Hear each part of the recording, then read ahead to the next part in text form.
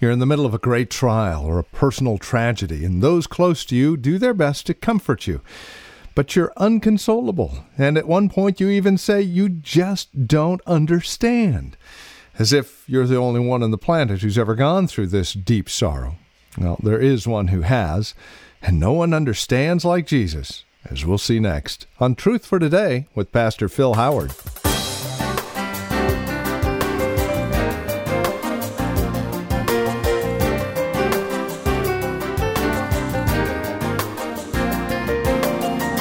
The psalmist put it this way: He remembers our frame. He remembers we are but dust. In fact, He is our Creator. If anybody understands and knows, it's God. No one understands like Jesus, and that's the subject of our time today. If you're looking for comfort in the midst of a trial or tragedy, Hebrews chapter 4 is where we find ourselves, and again the message is called No One Understands Like Jesus. From Valley Bible Church here in Hercules, welcome to today's broadcast of Truth for Today. Join us, won't you? Here's Pastor Phil Howard with today's broadcast. Let's look at Hebrews 4. Let me just bring you up what he's saying. And today I'm going to consider No One Understands Like Jesus. Anybody remember that John Peterson song? Yeah. No one understands like Jesus. He's a friend beyond compare. Meet him at the throne of mercy. He is waiting for you there.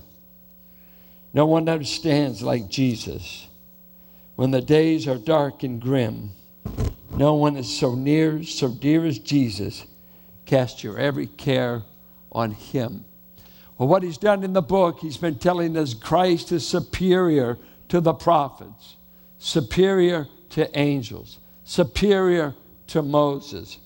But as it goes along in the book, he's given two warnings. The warnings of chapter 2, do not neglect so great a salvation. Chapter 3, verse 7 through 4:13, he gives another warning. Don't hold back in unbelief and forfeit God's rest. God offers a rest to his people, which means he's inviting us to step into his accomplishment. He finished creation and rested. He finished taking care of our sin problem in Christ and has rested. And he's inviting us to come and rest in that finished work of Christ. Now, he's going to pick up in 4:14 and run through chapter 10, about 15. So 4 through, he's going to now begin to describe what it's like to have a high priest up in the heavens who represents us. And he's going to show you it's superior to the old covenant, superior to the Levitical priesthood, superior tabernacle. This is the true one, superior blood, on and on, extolling the great ministry of Christ. We're going to look at three things out of this passage.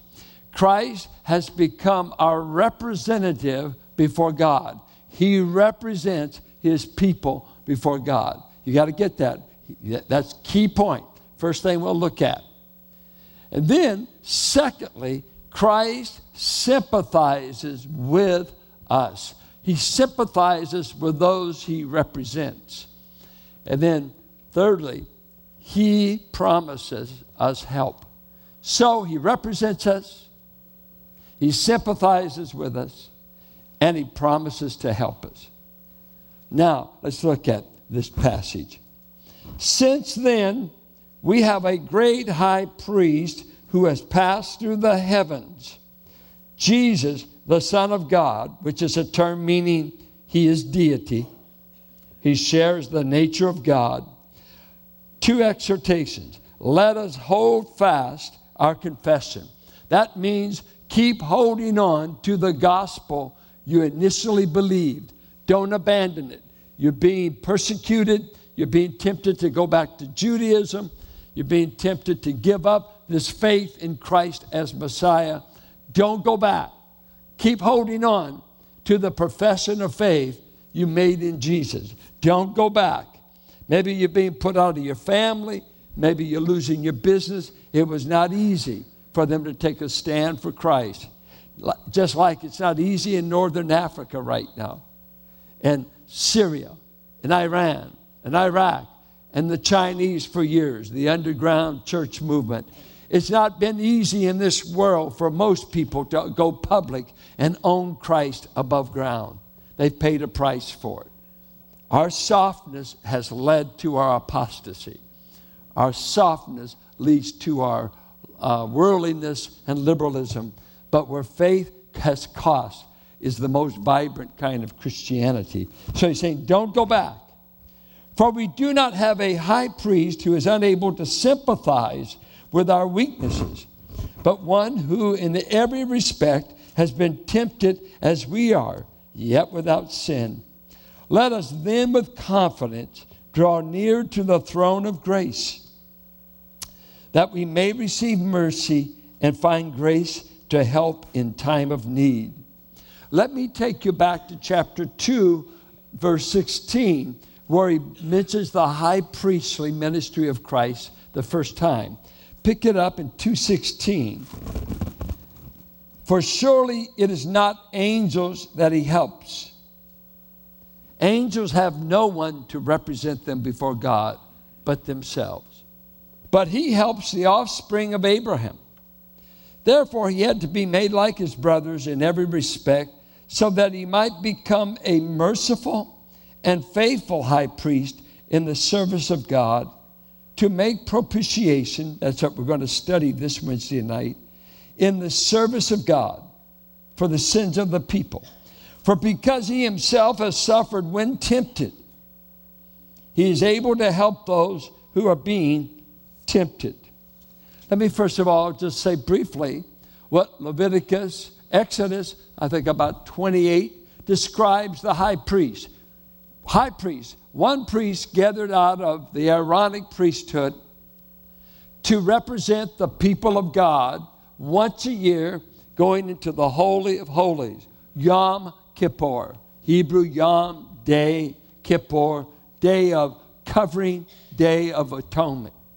So, one day a year, 14th day of Nisan, this man would go in to the Holy of Holies. There was the outer court, inner, and then when you went beyond the veil to where the Ark of the Covenant was, he had to go in there with an animal sacrifice, his blood, sprinkle it on top of the lid of the ark, and if God accepted that blood, that it was innocent, it met all the specifications, God was saying, I extend mercy and forgiveness to the nation until next year, same time, same process. Now, when he went in there, in his wardrobe, it said he wore an ephod, and he had 12 stones that bore the 12 tribes of Israel. The 12 tribes that came out of Jacob. And he said, you're to wear this next to your heart. If you read the narrative in Exodus 28, wear these things. But he said several times, next to your heart, next to your heart. I want you to represent them to God. We need mercy. Who do you represent? 12 tribes. This was so the high priest did two things. He represented the people to God. And notice this. To approach God, the only way the people could have an approach to God is an innocent victim had to die. God was saying, you cannot approach me in the condition you're in without a substitute. Somebody's got to die for you to get access. And I'm only going to give you that once a year. And then when the high priest came out, he represented God to the people. God has accepted the sacrifice. And one of the living proofs of that is he didn't kill me. For my life was in jeopardy even going in there. But I represented you. God's accepted it, so I'm coming out to you. Now, he's going to say in the book of Hebrews, Christ is a high priest, but he's not in the order of Aaron. He's not one that's going to offer animal blood. He offered his own blood. He has taken on this high priestly job of representing you before God the Father. I I'm amazed at the very concept that when angels fell, when angels could be tempted because 1/3 of them rebelled. But they have no mediator, they have no representative, and they have no one to atone. Every angel that sinned is doomed forever. There's no atonement, no forgiveness, and nobody representing angels. But us, we all became sinners in Adam, represented, fell, and now God has appointed for every believer a high priest representative. By the way, the world doesn't have this high priest. Jesus said that in John 17. I pray for you. I do not pray for the world. The world has no high priest represent. You don't get the high priest until you accept the sacrifice. Then you get someone that represents you to God the Father. And if you looked at chapter 2:16 and this, let me just compile the things he says. He will help us like he doesn't help angels. He became like us, that he could represent us. He took on a full human nature. He said that as our representative, there's two things you can count on: mercy and faithfulness. He is reliable to go to God, and he is merciful to those he represents. Where would you go if you needed help among human beings? Who would really represent you? Do you want someone to represent you that has never experienced what you experienced?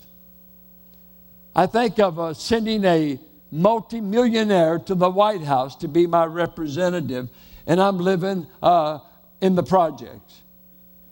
You don't know anything about folks living in the projects. You don't know anything. You just bought your way into an office. You don't represent a poor boy. In law, put me on trial in Mississippi and give a white lawyer. Why don't you give someone my color to represent me? Do you really feel what I feel? Do you really know what I know? If I was a woman, I'd want a woman lawyer maybe. Do you feel what it feels like to be abused? We have a representative in the heavens, and he's there that has passed through the heavens, and because he's there representing his people, he is telling us, hold on to your confession. Don't give it up. Then he goes on to say, this high priest sympathizes with those that he represents. Sympathizes. And he's going to develop this in chapter 5. We'll come back to it.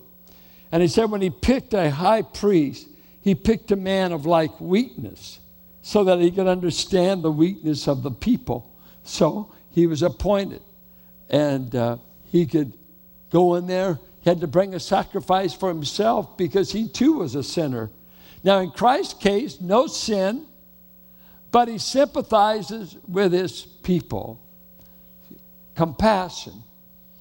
What's amazing about that term, he sympathizes. When you read the Old Testament, do you get the feeling of a sympathetic God? Do you feel sympathy at the flood? Well, one man had favor. That was Noah. A lot of that, you don't always pick up a sympathetic God, because even in Judaism, in elevating God's holiness and God's transcendence, that he's above us, sometimes he's always going to get us. We're always having to do something to get his favor, even though you've got Lamentations that says every morning he shows mercy. He's a God full of love, but their sin, their idolatry, their waywardness was always bringing out the side of God that he didn't want to show. That is his anger, his displeasure. But in Jesus, God brought someone who fully sympathizes with our condition. I think of the little woman with the issue of blood, hemorrhaging for 18 years and could find no doctor to cure her. The embarrassment of her condition, be unclean, not allowed at the temple? Who would you want to tell that you've got an internal hemorrhage going on in your body? Surely no woman wants any man to know that. But all she had to do was touch the Savior's garment and was immediately healed. Lepers found a sympathetic ear in him. He didn't say, be cursed, unclean, unclean. He would touch them and they would be healed.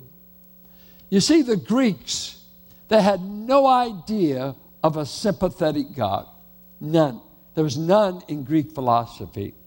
Let me give you a little rundown. I've shared it before where the Greeks, the ideal God was known to be apatheia was the word I'm going to use. It was the God of the Stoics. And we know the phrase Stoicism means a stiff upper lip because they taught that the gods cannot be manipulated by human emotion. If a God can be affected with emotion or feeling, he's being manipulated, it's weak. So the Stoics taught themselves, and their philosophy and their view of God was, he's an unfeeling God, apatheia, the negative patheia, pathos. He has no feeling, no emotion. This is the ideal God. He does not feel. And so that's what they propagated. Of course, the Jewish God by this time had become the different God out there. Does he really care? And I love the Exodus story. He comes down to redeem the people. He told Moses, I'm coming down to rescue my people. But it's easy to keep him way up there, indifferent to us. And then you had among the gods of the Greeks, Epicureanism, which was eat, drink, be merry, for tomorrow we die. That was the summary. But they had a view of God that said their God was so high up that they said he was actually in between the space, if you can imagine this, the space between earth and heaven, that their God dwelt in there. They called it intermundia. Intermundia. The space is in between. That's where their God was. Unreachable, untouchable. He can't be bothered by earthly existence. Out of touch, out of contact, cannot possibly feel. And then we come to Jesus.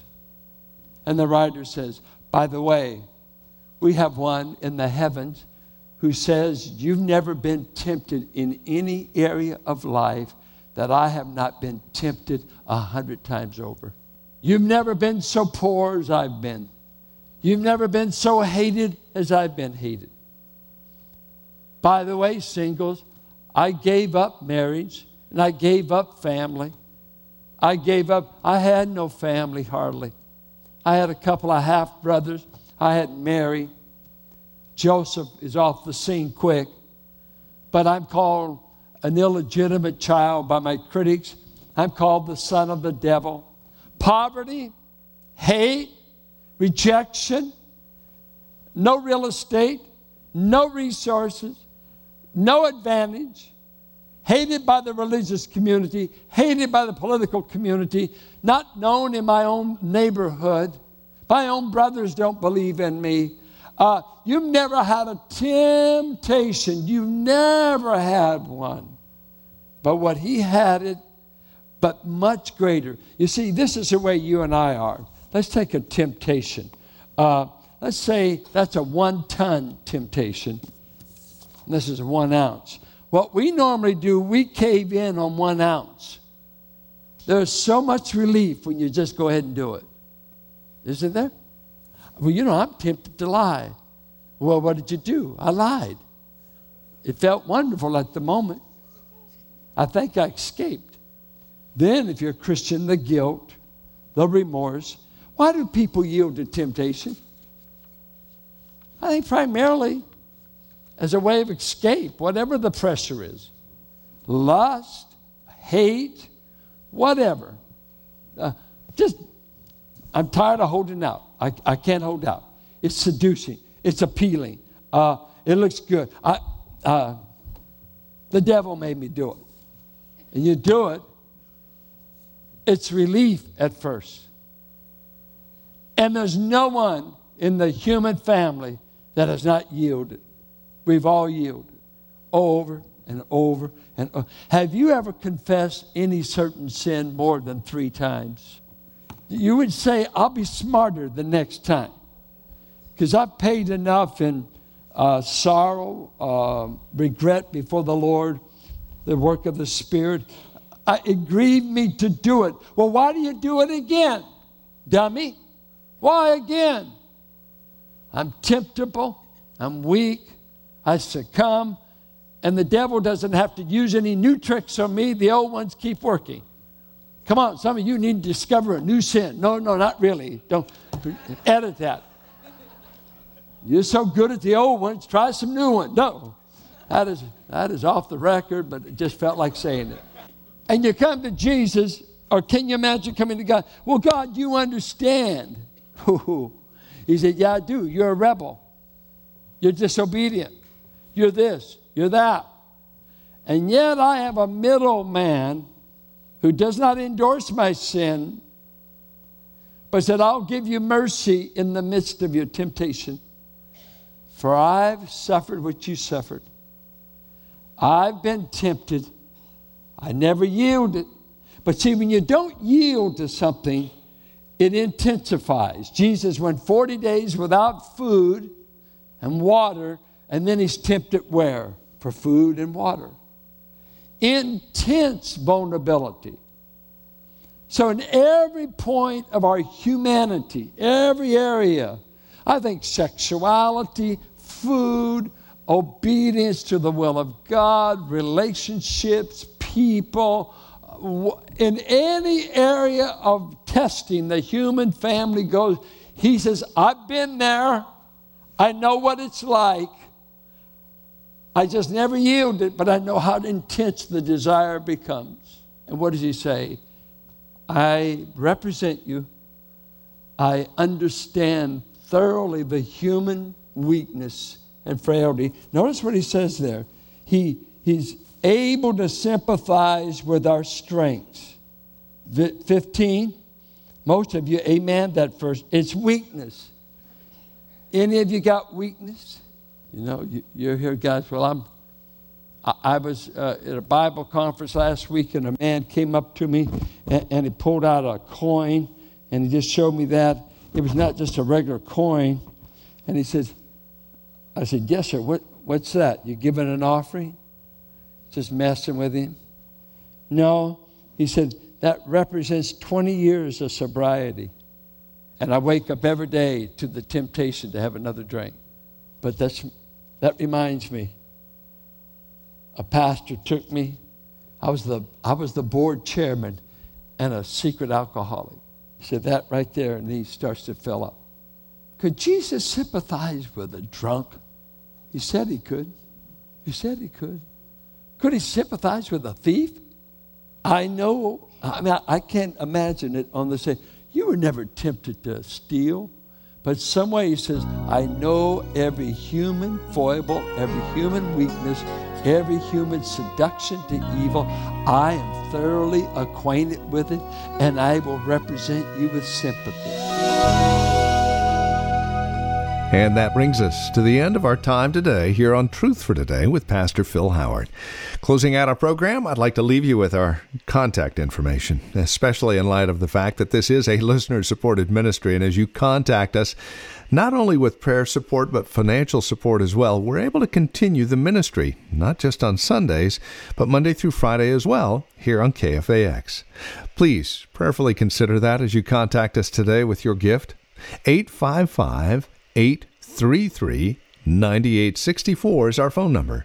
Again, that's 855-833-9864.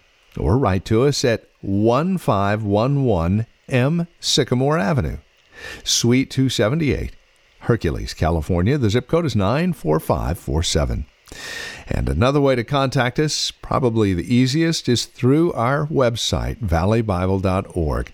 It's there that you can even take advantage of our secure online donations. You can also take advantage of the many resource materials we have available for your growth and walk in Christ. Again, valleybible.org. It's there that we also have a bit more information about who we are and what we believe, and directions if you would like to join us for worship. Service times are at 9 and 11 this morning, and we'd love to see you face to face. And don't forget, as you partner with us financially and become a TFT sustainer, you'll receive a quarterly newsletter, a once-a-year special gift, along with access to Take a Break, which is the weekly devotional video by Pastor Phil. Find out more at valleybible.org or call 855-833-9864, and then come back and join us next time for another broadcast of Truth for Today with Pastor Phil Howard.